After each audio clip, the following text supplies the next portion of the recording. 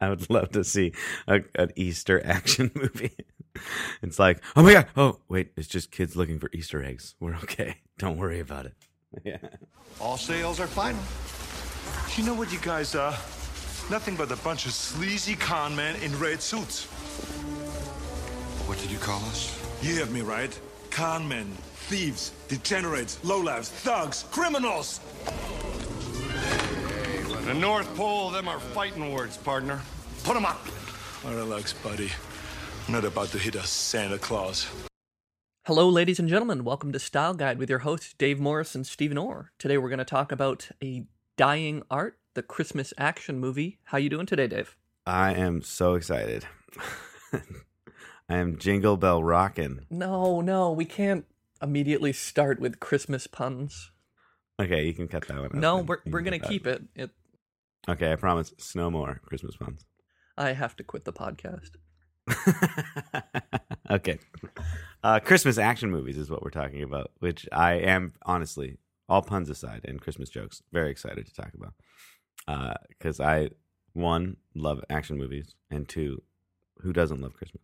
Well, people who don't celebrate it. That's true. I guess there's a lot of people that don't love Christmas. Okay, I take it back.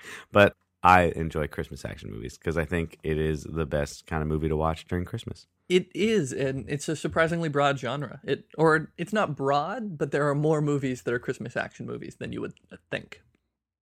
Yeah, well, initially you would think, and I guess a lot of that is due to one very well-known Christmas action movie director, Shane Black. Good old Shane Black, which is funny. I was talking to someone about this podcast we're going to record about Christmas action movies, and they brought up Shane Black, and I was like, what? Someone else knows who Shane Black is? Like, I'm not the only one out there? That is amazing. Oh, he was a big deal in the 90s, and still is, but bigger deal in the 90s. Really, though? But didn't he direct Iron Man 3? He did. He directed and wrote parts of it, I think. But what I mean is he was a bigger deal in the 90s doing more films, I think, and was well known insofar as we know writers. Fair enough. Yeah. Because I guess his biggest movies were all written back then, like Lethal Weapon and what else did he do? He did all of them. He did every Christmas action movie you've ever seen. Pretty much. And he did Kiss Kiss Bang Bang in 2005. He did The Last Boy Scout as well, also a Christmas action movie. Yeah, although tenuous Christmas in that one. It just happens to take place over 3 days of Christmas. And he also wrote The Long Kiss Goodnight, but I don't think he directed it. No, I think he got into directing later on in his career. And Iron Man 3, huge hit. Huge hit, yeah. Well, good flick. Good movie. not his best work. Okay, anyway, so Shane Black and Christmas action movies is really what we're going to be talking about. So we do need to set the sort of like guidelines here. Like, what is a Christmas action movie for people listening to know? Like, why aren't they talking about? It's a Wonderful Life or Scrooge? Or Scrooged. Come on, there's some action elements of Scrooge. There's a guy with a gun at the end. And why aren't we talking about some movies and we're focusing mostly on others? So, what do you say, Steve? What are the guidelines? Well, one of the important components of a Christmas action movie is that it solidly has to take place during the Christmas season. That doesn't mean Christmas Day, but it does have to be in that general lead up. December, yeah, and late December even, Sure. Well, it could be early December if Christmas decorations are up. Yeah, I think the part that makes it Christmas is that people need to be celebrating Christmas in the film. Preparing, decorating. You need to see Christmas trees. The Christmas is on the horizon. It's not only present, but it's kind of a theme in the film as well. Certainly, yeah. It can't just be a couple occasional references to Christmas. We do need to see even some elements of Christmas being used in the film. Whether that's the Christmas tree is going to be a weapon, or it's going to be involving a mall Santa in some way. Yeah. Or now I have a machine gun, ho, ho, ho, right? It needs to be used somehow where they dress someone up like Santa, or there's a sled, or it's snowing out, and that is a part of the plot. There's some reason Christmas is a factor. Yeah. Also, in a Christmas action movie, there needs to be a fairly large degree of action, which... Yes, of course, yeah. Which seems silly, but I mean, that's how we're going to get away from It's a Wonderful Life or the Muppet Christmas Carol, for example. Yeah, pretty good action, but not enough action to quite make it an action movie. Yeah, and I think action needs to come before any other sort of genre that it may also fall into, right? Like comedy action or horror action movies. You know, action needs to be the first sort of genre of it. So like something like Home Alone, even though it has that action sequence at the end, it's more a comedy, family, feel-good movie with this sort of violent action at the end. And same with a film like Gremlins. Like Gremlins, right? Gremlins I might say I'm kind of on the fence with because it's not quite a horror movie, you know, but it is kind of like a thriller. Yeah. But there isn't really much action in it, you know, like there's no like action sequences that I can think of. Yeah, I can't particularly think of any either. At the same time, something like Jingle All the Way does straddle the comedy actions genre, but I would probably call that a comedy movie before I called it an action movie. Jingle All the Way, yeah, definitely. Yeah, and I think part of this too is that the difference between Jingle All the Way, Home Alone, and something like Lethal Weapon or Die Hard is the intended audience. The intended audience skews older. For something like... For a Christmas action movie, yeah. Yes, okay, good. Yeah, I thought Jingle All the Way goes older. I don't understand what you're saying. No, it's definitely a kid's movie.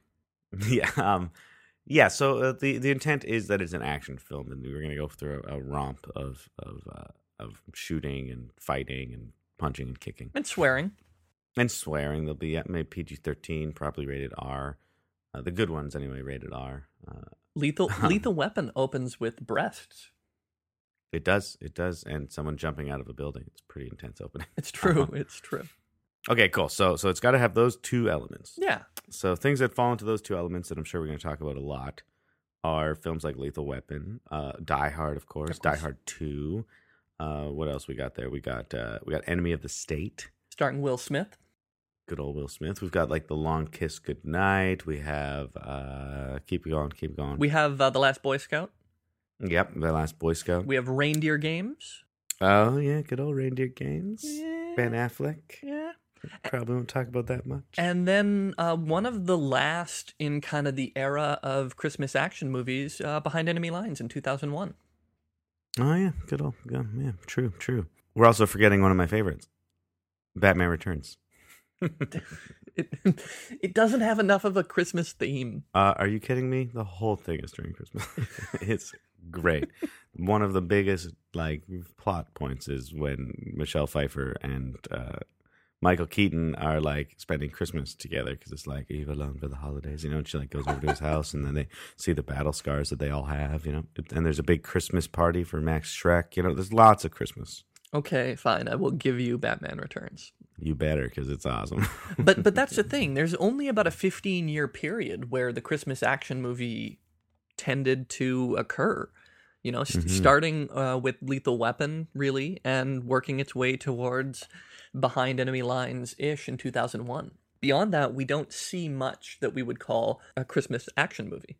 That's true. They did die out. Their time came and went.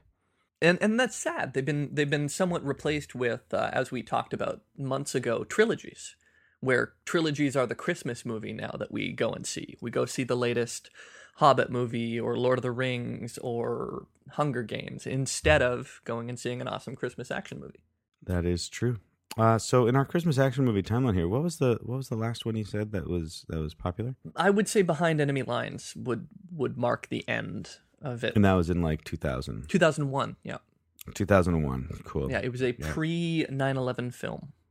Oh, great. I'm glad that's how we're keeping time now. Uh-huh. For movies. Cool. So, I don't know why it is that action movies have gotten rid of the Christmas theme. And maybe it is just that we've gone more into, and we talked about this many times on podcasts already now, the sequels and trilogies idea of everything's about building franchises now. So in Christmas season is becoming like, riddled with franchises that are winning.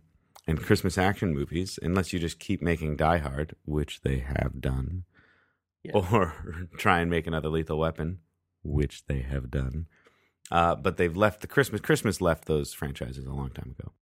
Yeah, and I think part of it has to do, and I mean, joking aside, I think part of it has to do with a different sentimentality in the contemporary era, where we've moved away from the kinds of heroes that lived in action movies.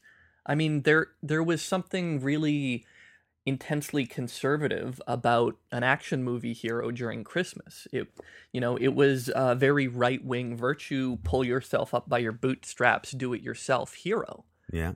Very all-American. It's not uncommon for them to be drinking a Coca-Cola or driving a Ford or to be called cowboy. That's the other thing. Like, this is the modern cowboy is the action hero, and they're mostly dying off. Yeah, and I think it has a lot to do with I would say the reason the shift has been toward more of superhero stories, and not just literal superheroes, but as in extraordinary people are the people we're following in our stories, people that get chosen and have some special gift or special power. And we're moving away from just this average person that gets stuck in an extraordinary situation, right? The whole dude with a problem versus superhero story structures. Because all the Christmas action movies I'm thinking of right now are mostly dude with a problem. Yeah. Like Die Hard and stuff like that, where it's just a guy and he gets stuck in this horrible situation and he has to deal with it. And Christmas really plays well in that situation because it makes them seem like even more of an ordinary person, and make this and as opposed to nowadays with superheroes, it's like, we don't need to do it during Christmas. We're going to do it during like the 4th of July or something. Yeah. And I think part of that too, Christmas amplifies that loneliness, that separation from family that we see in the main characters. Like, Die Hard's a great example of, he's a character who is separated from his wife and they're on the verge of a divorce, and at the same time he's separated from her by these terrorists, and he can't save her, and it's the whole plot of the movie revolves around his loneliness in this very isolating setting. And we don't really have that as a core theme of cinema these days. We've moved towards different kinds of stories. The lonely hero is disappearing. Yeah, I could agree with that, and I think that might be why Iron Man 3 goes back to that Christmas-themed action film idea, because it is Tony Stark suffering from post-traumatic stress syndrome. So he is isolated and lonely, and that because of the events of the Avengers. So it actually fits really well in with that theme of Christmas. Yeah, his weakness. And that's why when we move to the later Die Hard movies, for example, we move away from Christmas. I mean, for one, because it's been done before, but for two, because his break from his family is already complete. He's no longer a lonely husband or a lonely father. He's now just a grumpy old man. Yeah. And so we don't need to replicate the feelings around the holidays of, family, all the stress of the holidays, because it's no longer necessary for the character's development for us to associate with that feeling. Yeah, and he slowly starts becoming less and less of just a dude with a problem in that, and becomes more of a superhero as that series goes on. Very, very much so. Yeah, he starts to do incredible things and seek out the problems instead of just merely being placed in a situation where bad stuff happens. Yeah, and I just had a brain strike here. Did Rambo happen during Christmas? Rambo did happen. First Blood. First Blood. Yeah. That is another Christmas movie. That it's not. They don't really use the Christmas theme, but it is in December, I think, as the whole thing is set. Yeah, I haven't seen it recently enough to say whether it's a solid Christmas action movie, but it does take place during that Christmas season. Well, I got a new movie I got to watch this Christmas season. I'm going to watch from Rambo. Normally I just watch Die Hard, Lethal Weapon, Gremlins. Gremlins is an action. All right, I got it. So here's the other thing. So we're kind of talking about this now, like what makes Christmas such a great mix with action films, and how like the whole lonely hero storyline has died out, and that's why we've stopped. But what else about Christmas and action goes really well together? Like, what is it that we love about those things? I mean, I think I would start by saying the one most obvious thing to me that Christmas and action movies fit is the juxtaposition of it. of taking such a happy, loving, jolly holiday and mixing it with violence, death, and blood. And that juxtaposition gives you the ability to do lots of really, really great things cinematically. Like I'm thinking of, like an action sequence shot with a Christmas Carol playing over top of it. Or Now I Have a Machine Gun, Ho, Ho, Ho, as the wonderful, beautiful irony of that statement. And that complete contrast really heightens both of them even more. Yeah, or in Batman Returns, how I believe the Penguin's minions jump out of presents, right? Yes, and he sends presents to all the firstborn of Gotham. Yeah, and that juxtaposition is, for one, it's jarring, but for two, it makes their villainry even worse because it ruins this ideal family time. And even though, as we see in the backstory of a lot of these, those ideal families are really only ever a fantasy, but it ruins the fantasy. So not only are these bad guys killing, maiming, and stealing, but they're doing it in such a way that ruins such a core family institution. True, yeah. Yeah, we're never going to see a Jesse James or a John Dillinger story happen during Christmas because those kinds of villains, quote unquote, they're still good people at their heart. They're not going to ruin someone's holiday. Yeah. But that's the thing. Like their interest is in opposing the man or the government. It's not in wanton destruction. Whereas the villains in Die Hard or the villains in The Long Kiss Goodnight are happy to kill innocent people during the holidays. They're happy to ruin families. Which makes them even worse. Yeah. So setting an action movie during Christmas, you can make your bad guys look worse, and you can make your action look even more violent. And at the same time, you can make your Christmas seem even almost more sweet because you've just been through this incredible hardship together, and now you get to kiss at the end under a mistletoe. Yeah. Yeah, which is the other thing I love about. Here's the other thing I love about Christmas action movies, is all of the kind of like Christmassy tropes that you can put in there, like kissing under a mistletoe, or Christmas carolers. Having carolers going door to door is like a wonderful mechanic you can use when the bad guy's coming, and it turns out it's just a Christmas caroler. Like those kind of tropes. Snow, just the whole idea of having sequences in snow where you have to run and it's slippery and it's harder to drive, or blood on snow, how it like looks so red against the white. Like those kind of like Christmas tropes really help you set the mood. Yeah, and that's another reason why Christmas uniquely works as a holiday here. You couldn't replicate that during Easter, and you couldn't replicate that during Thanksgiving in the same sort of way. I would love to see an Easter action movie. It's like, oh my God, oh wait, it's just kids looking for Easter eggs. We're okay. Don't worry about it. See, and that's the thing. Like, part of me wishes that's the route they had gone with Die Hard. Like, they had chosen to take the ridiculous element in that direction instead of turning it into an action franchise. Turn it into a holiday franchise. Every action is a different holiday. Yeah, like just to see if they could do it. But I'm guessing people have thought of this idea, and an Easter. I mean, imagine an Easter action movie. There would be a lot of people up in arms. I don't know. I guess. I mean, that is when Jesus died or something, right? I don't know. Yeah, it's probably not the best. So. And maybe that's why we don't do Easter, because Easter is when Jesus died and Christmas is when Jesus was born. So having it birth with death is better than death with death. Too much death. Double death. Yeah, and I think the other thing I love about Christmas action movies that you wouldn't be able to do in Easter is say Merry Christmas.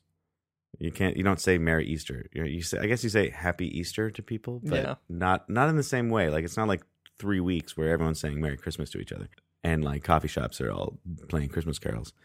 It's just so like the idea of having the bad guy say Merry Christmas before he like locks them in a freezer or something like that.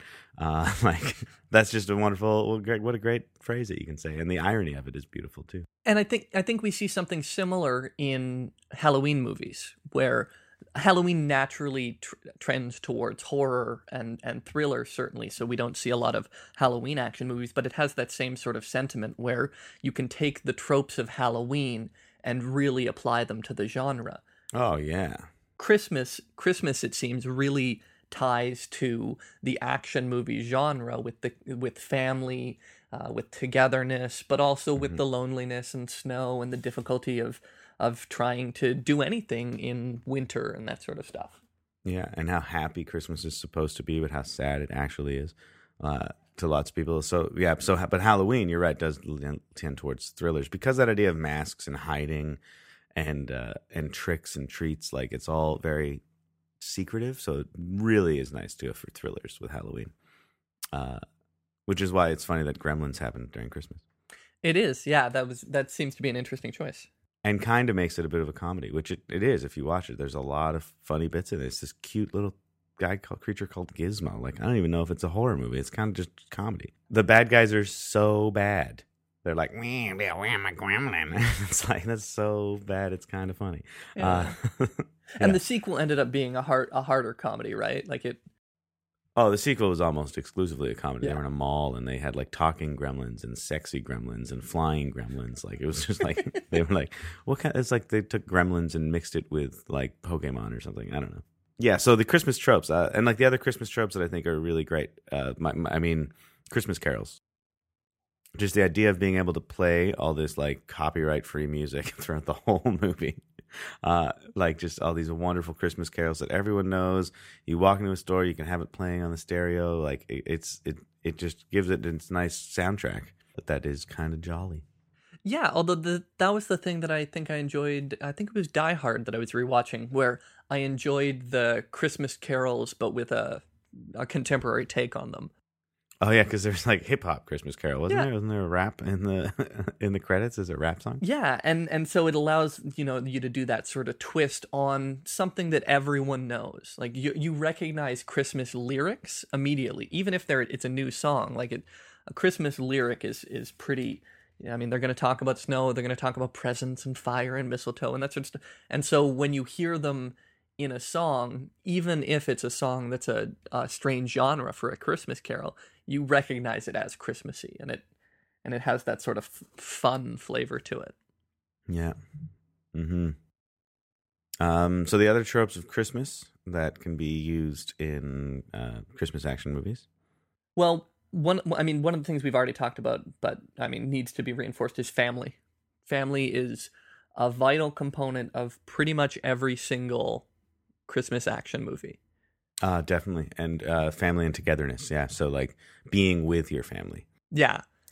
So like The Long Kiss Goodnight, even though she is away from her daughter the whole time, the sort of theme of that movie is about being with her daughter and being with her family, even though she's away from her family. And that's kind of the tension there. So yeah, definitely. And Die Hard as well. Him and his wife, they're estranged from each other, and it's about trying to be together with the family again and get the family back together. Yeah, even Behind Enemy Lines, which takes place in, I think, some anonymous Eastern European country, there's the connection to home where he phones home and he talks to his dad, and it's we're supposed to have that reinforced family quality there that he's going to be broken away from shortly. Mm-hmm. And even when you look at Batman Returns, it's about lack of family. And the Penguin trying to find his family, and he's taking the firstborn sons of Gotham. Like it's all about family and sons, and I think family and most often children as well. Family and relationships with children. I know Die Hard is sort of a little weird on that because it's mostly about him and Holly, but their kids are involved, and it's about getting back together with his kids. But yeah, with children, I think is a huge. Not a huge, but it is like one of the parts of the family element that make action Christmas movies even better. Like, so we look at the Lethal Weapon. It's Murtaugh's kids that when they get kidnapped, that it's finally like, all right, Act 3. We're going to go get my effing daughter back, and we're going to shoot them, and we shoot to kill. Kill them all. Kill them all, Ron. Like it's all about, like once the family is taken and the kids are involved, it becomes much more serious. Same with The Long Kiss Goodnight. Once her daughter is involved in the kidnapping, then she like learns to marry her two identities, so to speak, for that, for lack of a better word for that film. And in The Long Kiss Goodnight too, like that Samuel L. Jackson's character is the arc for his character is about finding a way to redeem himself to his estranged family.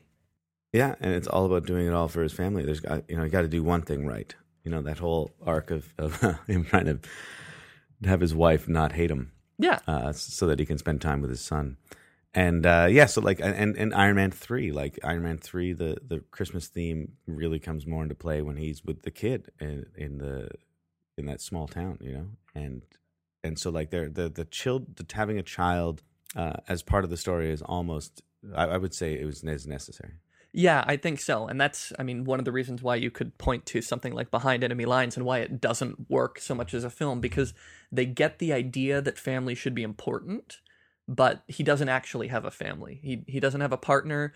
He doesn't have children, and he's so disconnected from all of that all he has is surrogate father Gene Hackman, and it doesn't work in that same sort of sense as opposed to Lethal Weapon, where the kids drive the characters to action. Same as The Last Boy Scout, right? Like that's about a family that has been shattered apart. At the beginning of the movie, I think his wife is cheating on him just to get his attention, and he ignores her, and he's not really interested in his family at all until the end of the movie, where all of that is resolved with their children, or just their one kid. But anyway, the point being that that whole family unit needs to be resolved by the end of it. And that's why Iron Man 3 works really well as an action Christmas movie, even though he doesn't have kids, because he has that surrogate child. Yeah, that's good. It's perfect example. But it's also, it's the him and what's her name? Pepper Potts. Yeah, but that's the thing. Without a child in that story, I think that story ends up being that much weaker. Yeah, definitely. It was already pretty weak. Well, yeah, and that's what's interesting about Die Hard, is that it succeeds despite the child element being super strong. But at the same time, we do see them, and when we do see them, there is that very important moment where they're talking to the reporter, and then the realization that Holly is John McClane's wife. Yep. It is the moment that leads Hans Gruber to action, and he takes her. Hans Gruber. Hans Gruber. What a great villain. Does the name Gruber mean anything to you? That's from Die Hard 3. Die Hard with a Vengeance. Yeah, and the other thing that, and I'm keep coming back to this because I do think it's the most beautiful part of Christmas action movies, is that juxtaposition, and that, like, I'm just thinking of that moment in Die Hard when the safe finally opens. Yeah. And the feds are outside, and they're like, haha, watch them sweat. And they turn off the power to the building, and they're all thinking they're doing great. And then this, like, kind of music comes on, and it's like the safe opens, and they're like, Merry Christmas. And they're like looking at all this money while they're robbing a bank. Like, that kind of having fun with that element of it is just perfect.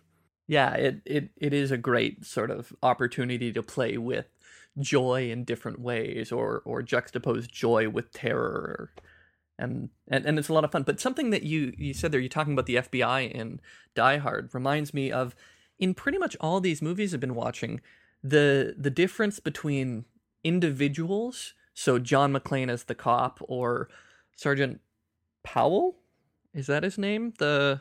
Powell. Yeah, or Gina Davis in The Long Kiss Goodnight, or the Riggs and Murtaugh in Lethal Weapon. Individual police officers or individuals can be fantastic. They can be heroes. But cops as an organization, FBI as an organization, the government as an organization, is almost always incompetent and actually getting in the way of the heroes doing their job. Like that, which surprised me how heavy that was. In Die Hard, basically, if the FBI and the cops had never shown up, John McClane would have ended up saving the day himself, because he would have had to. Same thing in Lethal Weapon. Cops as an organization don't do anything in that movie. Mm-hmm. And in fact, at the one point where you'd think that they would call on them, when the daughter's kidnapped, they just go off and do it themselves. Yeah, they do it themselves. Exactly.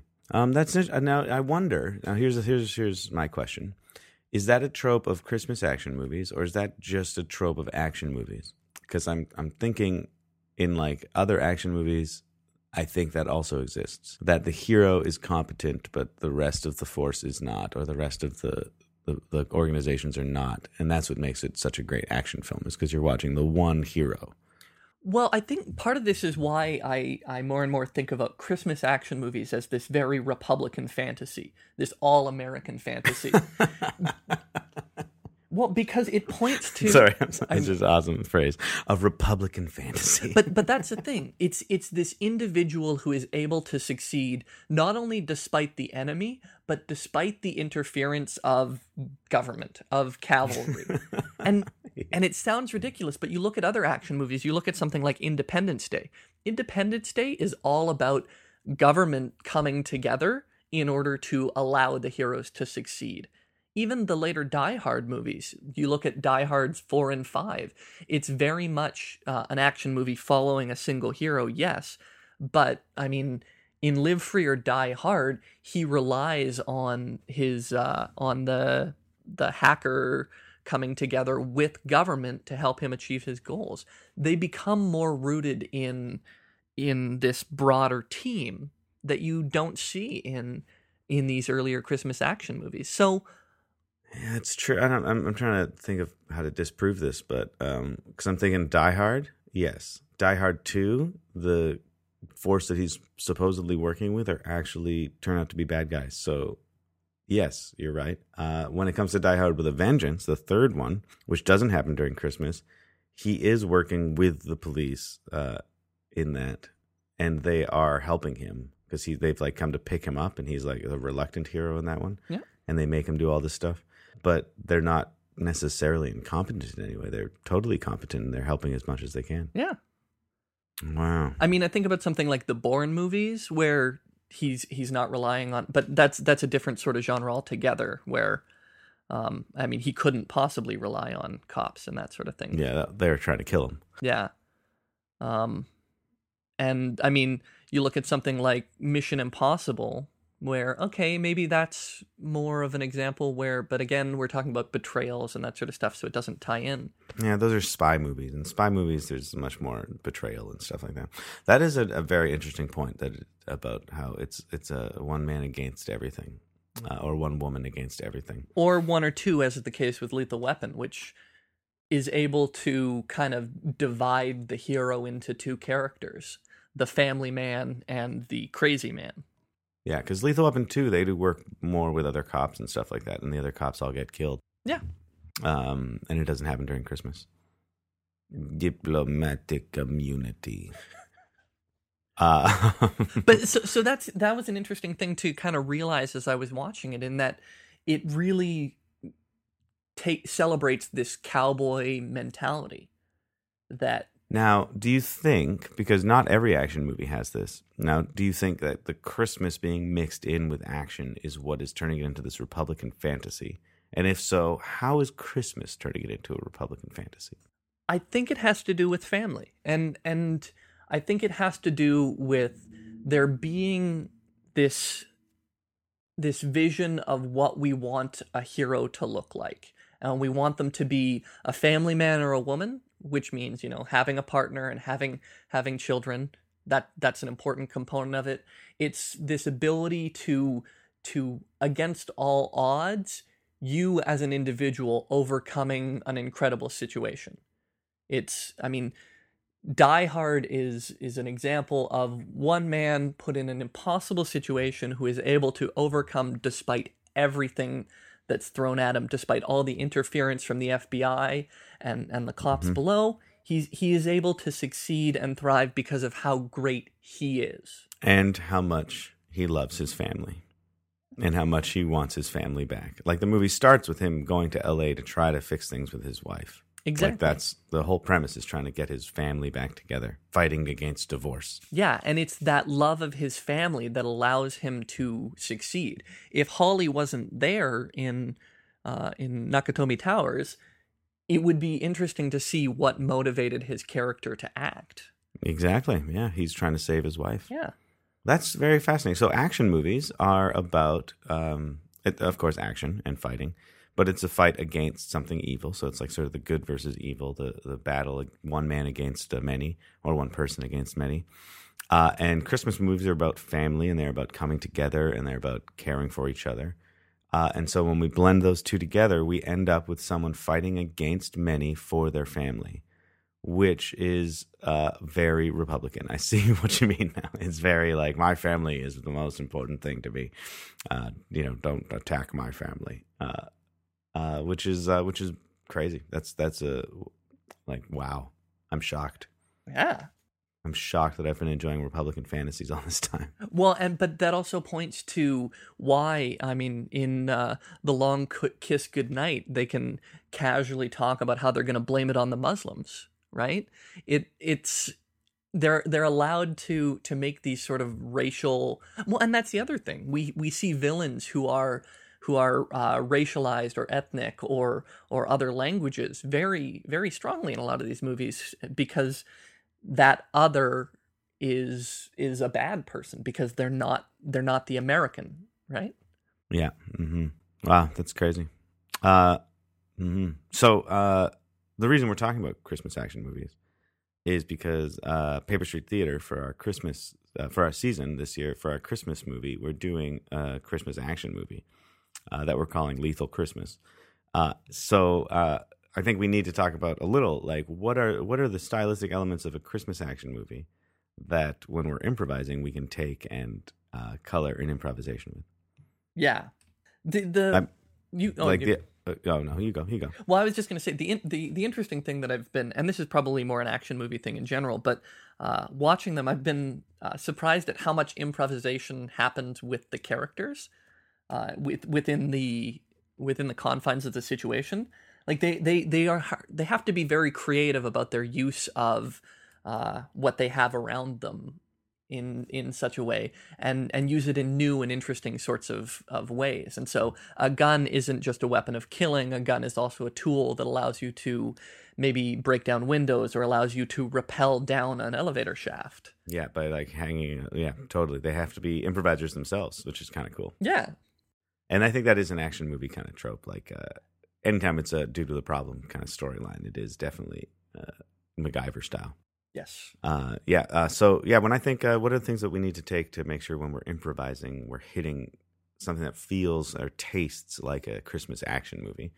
And I mean, the most obvious one is it has to be Christmassy. So you have to have those themes of family, and you have to have Christmas music, and you have to have Christmas elements like tree decorating, scenes about tree, like that start with tree decorating, or Christmas parties, or Christmas shopping, like in Enemy of the State. Like that. The Christmas has to be one of the scenes and the settings take place during that Christmas holiday season.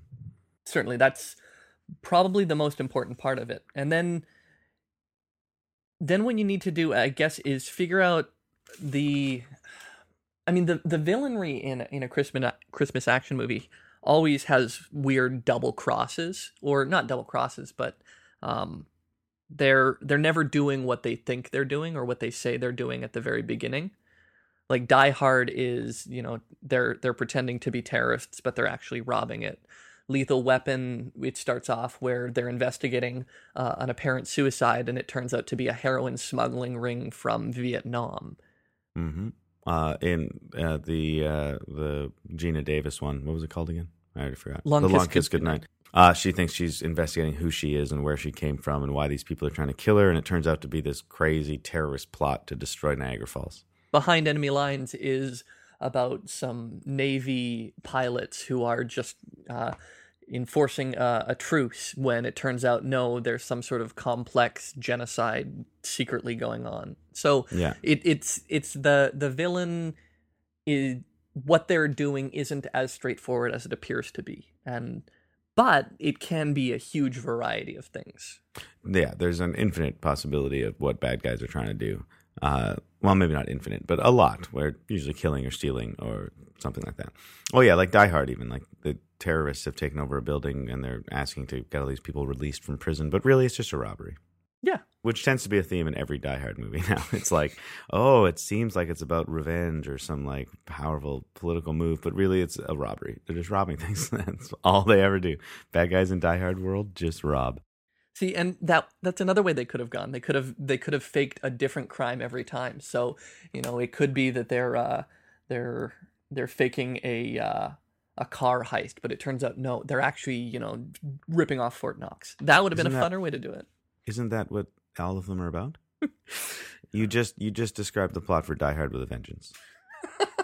Did. It looks like he is just trying to mess with John McClane out of revenge, but it's actually he's robbing Fort Knox, and it is Fort Knox that they are robbing. You're right. I'd completely forgotten. That's ridiculous. So the plot thickening element of it, yeah, and that might be more of an action movie thing in general, but it's definitely a Christmas action movie thing. So we got to make sure it happens during Christmas with scenarios that are taking place during Christmas. We have to make sure there's the plot thickens or twists in a way that we are expecting it at some point through the film.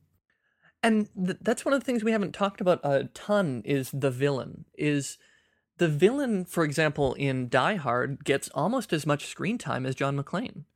Very important part of the film is Hans Gruber. Yeah, Long Kiss Goodnight, very similar sort of thing. Behind Enemy Lines, probably a third of the screen time, but still, a considerable amount of screen time is dedicated to the villain. So we're not just following the hero, we're also following the genius who's running things. Yeah, Enemy of the State, same thing. You see a lot of the villain. Yeah, and I think part of that has to do with how difficult it is to follow a single character. Because, I mean, in Die Hard or even Lethal Weapon or The Long Kiss Goodnight, you can get away with it because they're crazy, right? So so they talk to themselves or they see visions of themselves in mirrors. But too much of that makes the character just a crazy person. So we have to juxtapose it by showing how bad the villain is. Yeah, and Lethal Weapon, they do the same thing. We keep seeing these like crazy military soldiers. Like we follow their story just as much as we follow Riggs and Murtaugh. Mm-hmm. Yeah, so I think that's one of the things that's going to have to be played with in Lethal Christmas is giving the villain sufficient screen time or stage time that we can see them developed as a character. Yeah, and slowly watches their plot unfurls as well. Like, what are they trying to do? Because I think we find out it's a robbery well before John McClane finds out it's a robbery. Yeah, almost immediately, I think. And we know they're going to blow the roof before John McClane knows they're going to blow the roof, right? So, like, there's a lot of, like, that dramatic irony where we know more about what's going on in the bad guy's mind than the hero does. And that sets up some wonderful tension in those moments where the hero is doing it and we're like, no, that's the wrong thing. Watch out, they're going to blow the roof. But that's again another thing around this Christmas action movie is that the hero usually knows when things are bad, when the cops are going to do something stupid or when the FBI is going to do something stupid, but they can't stop the cops. They can't stop the FBI from landing on the roof, but they're going to try because they're the hero. Exactly. Cool. So yeah, Christmas, we need to have the action movie sort of story plot line of twists and turns, but still keep those Christmas themes. And to me, there's got to be that intersection where the two cross over, where we see things that are Christmas and things that are action happening together. Like we need to have bad guys shooting guns at a Christmas party, or we need to have the Christmas the plot needs to be influenced by Christmas. And this is that the reason no one's in Nakatomi Tower is because it's a Christmas party and everyone else is home for the holidays, right? So it's an empty building because it's Christmas. That's the reason they can rob it. Enemy of the State, the reason the whole movie starts is because this guy he bumps into while Christmas shopping slips the secret, pictures, the MacGuffin in his Christmas shopping bag. And that's why he ends up taking it home and not noticing it because it's in with his Christmas presents. So like the Christmas ideas and Christmas themes need to intersect with the plot somehow. Similarly, behind Enemy Lines, the whole reason that the hero is out on a flight is because he's being punished on Christmas Day for something he did prior. And his punishment is he loses Christmas. And so Christmas becomes this essential part of the story, as opposed to just a backdrop.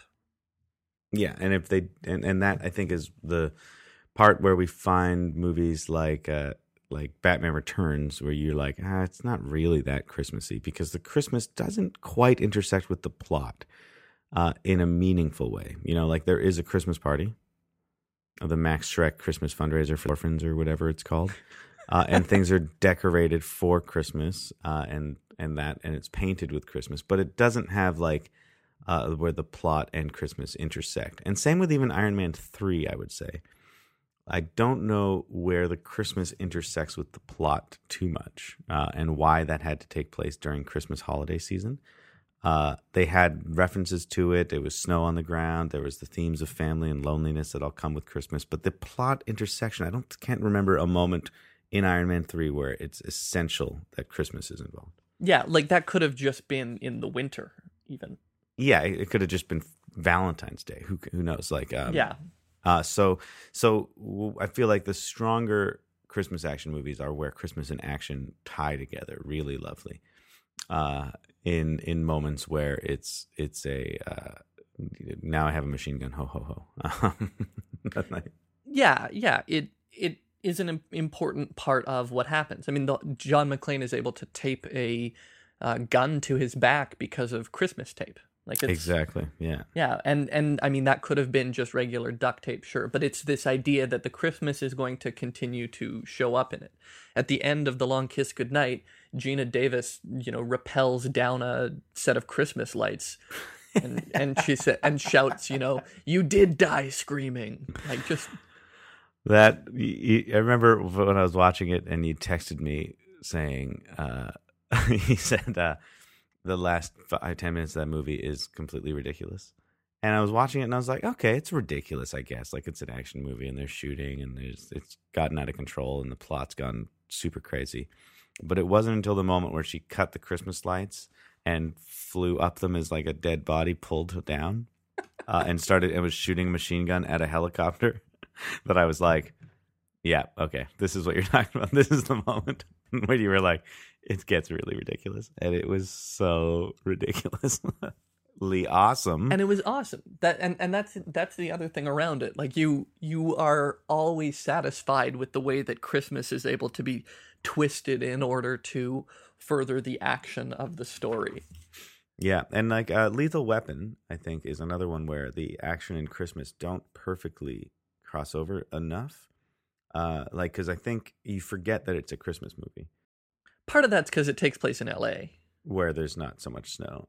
But so does Die Hard. But the thing with Lethal Weapon does have the beginning when we first meet Riggs in the non-director's cut. When we first meet Riggs, he's buying cocaine from a bunch of drug dealers in a Christmas tree lot. Yeah, that's right. And they're like, "How about you give me a nice 9-footer to put it under?" So there is like Christmas is intersects with it, and the whole gunfight happens people hiding behind Christmas trees and stuff like that. So that is a big part of that setup and all that sort of stuff. And the smashing cars into Christmas trees and stuff all happens. So they do intersect a lot, but there's never a moment where you're like, where he has to dress up like Santa Claus to go into a shopping mall to kill the bad guy. Like, there's no direct. If Christmas wasn't there, this story wouldn't have been able to happen. Well, except at the same time. So what happens is we have Murtaugh's birthday there, but we also have Christmas, and we see Riggs give Murtaugh at the beginning of, or early in the movie, we see him give him a toy gun and handcuff set as a late birthday gift.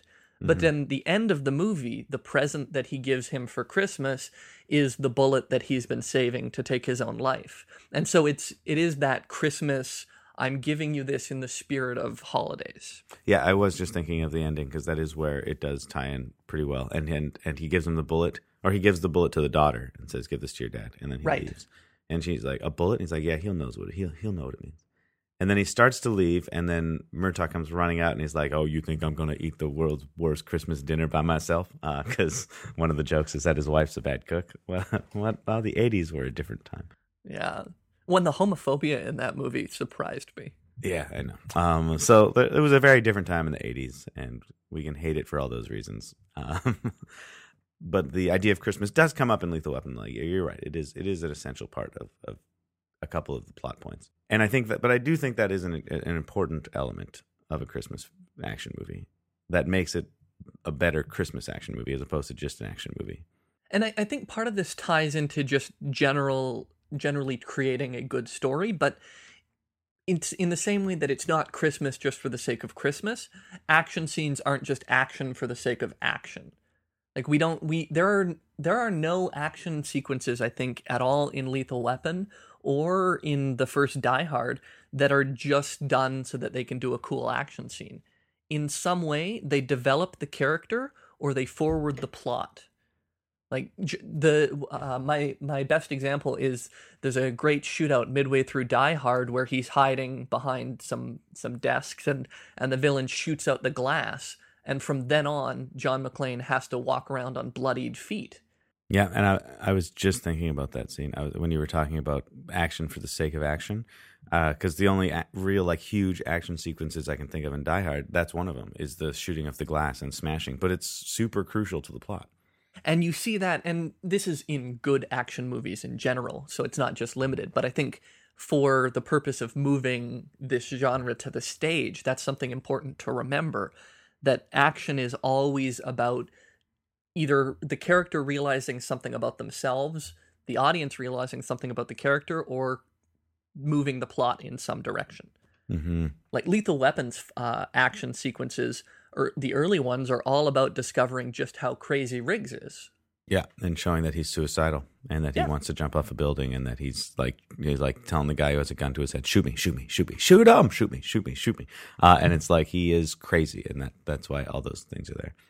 You know, there's a cut scene from that film, that's in the director's cut, which is why when I say when we first meet Riggs, he's buying drugs at a Christmas tree lot, which I think is actually, I'm not sure if it, because in the director's cut, there's two other scenes where we meet Riggs first. One is him waking up in his trailer and he's walking around and you see his butt. But the other one that was cut is there's like a psycho at a school who's kidnapped all these girls, like young kids, and he's like he's shooting a sniper rifle out of the school. And Riggs shows up, and they're like, dude, don't go. He's crazy. He's got a sniper rifle. And Riggs just like walks into the schoolyard and just walks, and the guy's like shooting at him, and he pulls out his gun and he just like shoots the guy down. And it's him just like walking straight into death. And it's so crazy. I know exactly why they cut that scene. I know exactly why they cut it as well. But that was the first scene we see Riggs, and then we see him at the Christmas tree lot again later. Like they're just like, let's show how crazy this guy is as much as possible. And but that's the thing. It's really important for the audience to know that, because all of his growth as a character is going to start from that point of crazy. Just like with Murtaugh, we need to see him as the ideal family man so that when he starts to go a little bit crazy, you can understand the change. Yeah, with that really awkward scene where his family bursts into the bathroom while he's having a bath. You know, I never weird. I never registered how weird that was until was it you that said it to me when we were talking about doing this podcast? How weird it is that his family just comes into the bathroom while he's having a bath, and like that's fine. That's how you sing someone happy birthday. And the daughter in that, they've over sexualized her for the movie, certainly. Like the way that she wraps herself around him while he's naked in the bathtub, it's very weird. Such a weird scene. Yeah, but speaking of Christmas in action and the plot stuff, Die Hard 2 also does a good job with that. With the whole idea of it being like, you could see them saying like, okay, Christmas in action, what's the next step? Well, people travel a lot during the Christmas season, so let's do it on airplanes, in an airport during the Christmas season when it's crazy busy. And you see like why that needed to happen at Christmas. It works really well during Christmas or Thanksgiving, I guess. But yeah, any busy holiday, but definitely during the Christmas season. Yeah. One of the other elements of the Christmas action movie, and action movie general, but because of the lone hero quality of Christmas action, we find a lot of, and this might be just a product of when they're made, but radio and phone communication, so that the hero isn't stuck talking to themselves, so that they have a link to the outside world. Mm-hmm. How important that actually ends up being. Like in Die Hard, that's absolutely necessary. We need to have John McClane able to talk to Sergeant Powell. Otherwise, his character has nothing. He's just forced to talk to himself like a crazy person for the whole movie. Yeah, and he can talk to Hans Gruber as well, and they do. That's how the first time they talk is over the radio. Right. And he doesn't recognize him when he's the cowboy. He puts on his Texan accent. That's right. Yeah. He does recognize him. Well, I mean, yes, but Hans he takes the gun, he points it at him, and he's like, "No bullets, Hans? What, you think I'm stupid?" Right? Yeah. He figured it out. He figures him out. He's smart. Yeah, John he McClane's so smart. Well, but I think he's suspicious. He's rightfully suspicious. I think calling him smart is too much credit. Like, because when we get to the later Die Hards, John McClane is just super smart and knows everything ahead of time. But in that first one, it's not so much intelligence as just suspicion and determination which get him through that. Yeah, I mean, he just dies hard. He doesn't die. It's hard to kill him. Yeah, I think they would have called that movie Hard to Kill, except Steven Seagal already made that movie. I'm pretty sure Hard to Kill came out later. Yeah, so putting it on the stage and improvising it, I think, is going to be a lot about setting up Christmas, setting up the action movie, and letting them kind of cross over at key elements, key points, not the whole time, but key points in the plot. They need to cross over to help fuel each other, fuel each other's sort of themes and each other's stories. Yeah, so we're never going to have a main character who is a mall Santa. We might have a main character who's a mall cop. Who has to dress up like Santa, or Santa gets point, shot or something in front of him, and that's what his call to action is. Like yeah, so they're not directly, it's not going to be Santa Claus going out shooting people. No. Because the action movie and the Christmas thing are never 100% tied. They're always separate, but crossover. Yeah, that's exactly the case. And the nice thing about setting it up on stage, though, is that you're not going to have to just every scene follow this same character, because you can have the villain scenes as well. Yes, and that's an essential part, you're right, of having it cut back and forth between the two of them. Yeah, so and the other nice thing about it is the villain scenes are going to be so completely different, because the villain has henchmen who he's able to use in order to develop his character, whereas the hero is largely stuck in themselves. Yeah, or with their partner, their one partner. Yeah. Yeah, that they have to confide in and stuff. The other thing you can do with this is that there's a lot of use of reporters and news media to forward the action and narrative in different ways. Yes, definitely. And I think that might be just a product of how old the genre is, like how it's from the 80s when news and radio was really important. But even now that I think about it, Iron Man 3, the whole thing with the Mandarin, and all about being telecommunication and like broadcasting signals and stuff, like that is a large part of that movie. And that's the other thing. Like, I think you wouldn't be remiss in saying we're going to set this in the late 80s, early 90s because that's when the Christmas movie lives. I really don't think you could make, you couldn't make Die Hard 2 today. No, you couldn't. Like that wouldn't fly. But I don't think we're going to see Christmas action movies make a resurgence in the era we're in right now. I just don't think they work. I think that's a very astute observation. And I think like a lot of action movies, and you see this, is that action movies are suffering from, and maybe this is why superhero action movies are becoming so much more prominent, is that it's really hard to isolate your hero nowadays. And any movie that does or attempts to do it is either set in some sort of science fiction fantasy world or a fantasy world like a Hobbit or Lord of the Rings kind of thing, where it's a different time period. But if it is set in present day, then there needs to be an excuse as to why their cell phone isn't working, why they can't access the internet, why they're isolated. Yeah. And you need to do a lot more justifying than in the 80s, where it was like, well, they cut the phone line. That's all you had to do. You just had to cut the phone line to the building, and all of a sudden, the hero is now isolated. Like, John McClane is only isolated because the phones are down. Like, that's it. Otherwise, he'd call the cops. Yeah. Like, that sort of kills that genre. Well, and that's why you see scenes like in The Dark Knight, where at the end, he hacks every single cell phone in Gotham. And there's a sense in which that's kind of a real sort of experience. Like the cell phone is ubiquitous, just like in the Avengers 2, when he's trying to track down the Hulk, he searches social media in his Iron Man suit. Yeah. Like, he's searching through a bunch of social media all at once. There is a very different sentiment that doesn't allow the hero to be isolated anymore. Yeah, and that changes the whole feel of it. So we might actually have to set it as a 1980s Christmas action movie, or 80s and 90s Christmas action movie. So back before cellular phones were a popular, everyone had them. And if you do have a cellular phone, it's this giant ham radio like thing. Yeah, that like is like a briefcase that's in the trunk of your car, and you have to pull it out, and you have to be on like a high spot so that it works. They use one in Lethal Weapon. They do, yeah. He uses it when he's phoning the precinct to The psychiatrist. yeah. And in The Long Kiss Goodnight, she has an old school flip phone, cell phone that she gives her daughter the number of. So it does come up a little bit, but they are much rarer that everyone is going to have a cell phone, and that communication is going to be infinite. Like in the Avengers nowadays, they have like earpieces. They all just happen to have an earpiece, and they can just talk to each other all the time. Even though they're fighting in the middle of a huge battle spread out across an entire city, they're still talking to each other just like nothing. That actually reminded me of two completely different points. One of them is surprisingly the use of Sharpies has shown up a couple of times in Christmas action movies. Okay.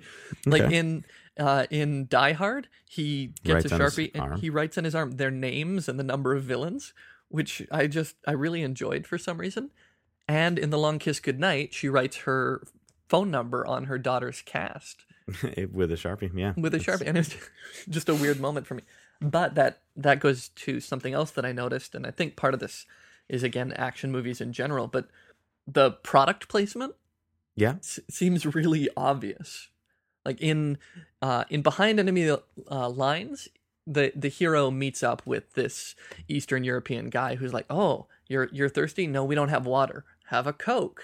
and he sits there and he drinks a Coke. And in Die Hard, there's the big Crunch bar. Like it's like the hero drinks Coke and smokes Marlboros and probably drives a Ford. Like there's something very American in the way product placement is. I don't And know. that may be that it's a result of the 80s and 90s when product placement was pretty obvious, and nowadays it's just they try to make it more subtle. Yeah. Even though it's still in there like crazy nowadays. Oh yeah. I mean, the one thing that I'm still struggling with how we're going to make it work super well on stage is the action itself. So like, and this is something that I remember, like Keith Johnstone from talks about it. Guy who wrote Impro, very prominent creator of theater sports. Keith Johnstone said that when you go see theater, like the one thing about going to see a movie is that you'll at least get to see a boat chase once in a while. So in theater, if theater's boring, it's just boring. If a movie is boring and bad, there'll at least be a boat chase, which is exciting because you don't get to see that all the time. So on stage, how are we going to pull off the car chases and the boat chases and these action gun shooting, glass breaking scenarios as best as possible? And that's something that I think is going to be the biggest challenge, is to make those look awesome. Well, and this is something we've struggled with before on stage, where we've tried to do car chases in our John Hughes stuff, and when we did Tarantino, figuring out how to do the high actiony shootout scenes. Yeah, I mean, Tarantino turned out to be a lot easier because he doesn't do a lot of high action. It's often just one shot or like a few shots, and then the sequence is over. Kill Bill being an obvious exception here, and his later works with the Nazis in Inglourious Bastards. A little different with the amount of shooting. But for the most part, he wasn't so bad. Whereas action movies, it's like, yeah, we have to have chases and stuff like that. And doing it in such a way that's not cheesy, because it's very easy to do a cheesy chase sequence on stage, but it's not going to be enjoyable for the audience. Yeah, like it's really easy to bring two little toy cars out and have them drive around on stage and be like, look, it's our funny action sequence. But to try not to make fun of action movies, and this is something Paper Street is always aiming to do, not make fun of it, but really try to recreate it or give you the sense of it. So what we want to make sure you get when you're watching those action sequences is that the audience is feeling the excitement of watching an action sequence. And getting excited and like, oh, and scared and concerned, and trying to recreate that improvised on stage is going to be very difficult. Yeah, and I think part of the thing that's going to make it maybe somewhat easier is the nature of, like, talking again about the radio and the phone sort of stuff, having scenes where Gruber's sitting there listening to what happens. So the action isn't happening in front of you, but we're hearing the action happen through the radio. That is one way to kind of cheat it, almost. But I mean, and there's an extent to which that sort of thing does happen, right? Because it does raise the tension and also makes the hero look even more badass if, oh man, John McClane's about to get into a terrible situation. How does he get out of it? We don't even see it. We just hear it. Yeah, we hear, ow, ow, oh yeah. And then he walks on stage all bloody. Yeah. And so I think part of that is available to us as improvisers, but part of it too is finding a way to actually show it, because there is going to need to be some of it. Mm-hmm. But I think part of this gets to as well, an action sequence isn't there just for the sake of action. So if you know what the scene is trying to do, if you know that your focus in a scene is to develop the character in some sort of way, if that's the focus and the action happens around it more loosely, you don't need to stress as much about, oh, well, if he's hiding behind a desk and we're hearing gunfire, we can piece together what's going on as long as, something happens to the character in that scene. And like, this is why I think, to me especially, why Christmas action movie is a much better style to improvise than just straight up action movie. Because straight up action movie requires the action sequences to be front and foremost, most important part of the genre. Whereas Christmas action movie kind of splits it between Christmas and action. So you have these family moments as well, which are just as important as the action moments. And this sort of whole, like, and that idea of the lonely hero who's isolated gives you a lot more chance to play with not having the huge action sequences be there all the time. Like Die Hard, there's like two main big action sequences, like the on the roof where he's like shooting at the helicopter and stuff, and the scene where he's having the shootout with the broken glass. And the rest is kind of like one-on-one fights. Yeah. And those are much more doable in an improvised way, like a one-on-one combat between two people with some stage combat training and stuff, and making sure we're all safe. Whereas the big action sequences, like car chases and shootouts and stuff like that, much harder. Yeah, and I think in the confines of this show, what you guys will be doing is maybe having one of those. One big action sequence in the entire show, and then everything else being a smaller action sequence. Because for one, you're limited in time, but for two, it doesn't happen as often as you think it is. Lethal Weapon is not a constant stream of action. No, there's the action sequence at the end, and it's mostly Riggs just running into a room and breaking people's necks. Yeah, and so you do get away with, I think, showing a lot of the smaller stuff, and sometimes that'll involve the hero disguising himself as one of the henchmen so that he can get the drop on one of them, and sometimes it'll involve Hans Gruber pretending to be from East Texas and getting the drop on John McClane. So there is smaller little action sequences, but I don't think it's going to be as big of a problem. It still means you have to figure out how to do an action sequence, certainly, but it's not as worrying as if you were doing a straight action movie. Agreed. And I think that's part of why I wanted to do a Christmas action movie, especially not just for the lovely juxtaposition and a more fun show to do in the Christmas season, but also because I think it's more. It leans more towards something that can be staged. And we get to have a Christmas tree on stage again. Yes. Man, that thing was such a pain. Yeah, but it smelled great. It did. It smelled beautiful. Well, I think we did pretty good. I think we can wrap it up here. I'm feeling like we've talked Christmas action movies well. How do you feel? Yeah, I feel good about it. And again, going into it, I'd expected, we're just going to talk about Lethal Weapon and Die Hard. And there is a lot here that we were able to go through. Yeah. So, any closing thoughts on Christmas action movie? Well, I miss the genre. That was my big thing in sitting there and watching these movies, is that they really are a fun Christmas movie, and they allow you to take a twist on the holidays without having the same sort of Christmas morality tale that we get every year out of the same Christmas movies. But it still ties us to Christmas and still ties us to the holiday season. Unlike watching The Hobbit every Christmas season, we get to see this experience of family and this experience of, loneliness in the season. And I miss that. I miss that in Hollywood. Yeah, I agree. And I also would add that I like the fact that it's an action movie that you can go and watch that's just a fun, shoot 'em up, entertaining time, where you don't have to think too much. You just turn your brain off and enjoy this action movie. But at the same time, has an ending that really hits in the heart and brings it close to home. So unlike just watching like a Fast and Furious movie that's just like people driving cars and lots of butts, it has that, but it also has like this heart home hitting feel that comes with the holidays and comes with Christmas. Yeah, and I think that points to exactly the sort of problem with watching the second part of a trilogy during Christmas as your holiday movie. We don't get that heart and that ending and that sort of final feeling. Yeah.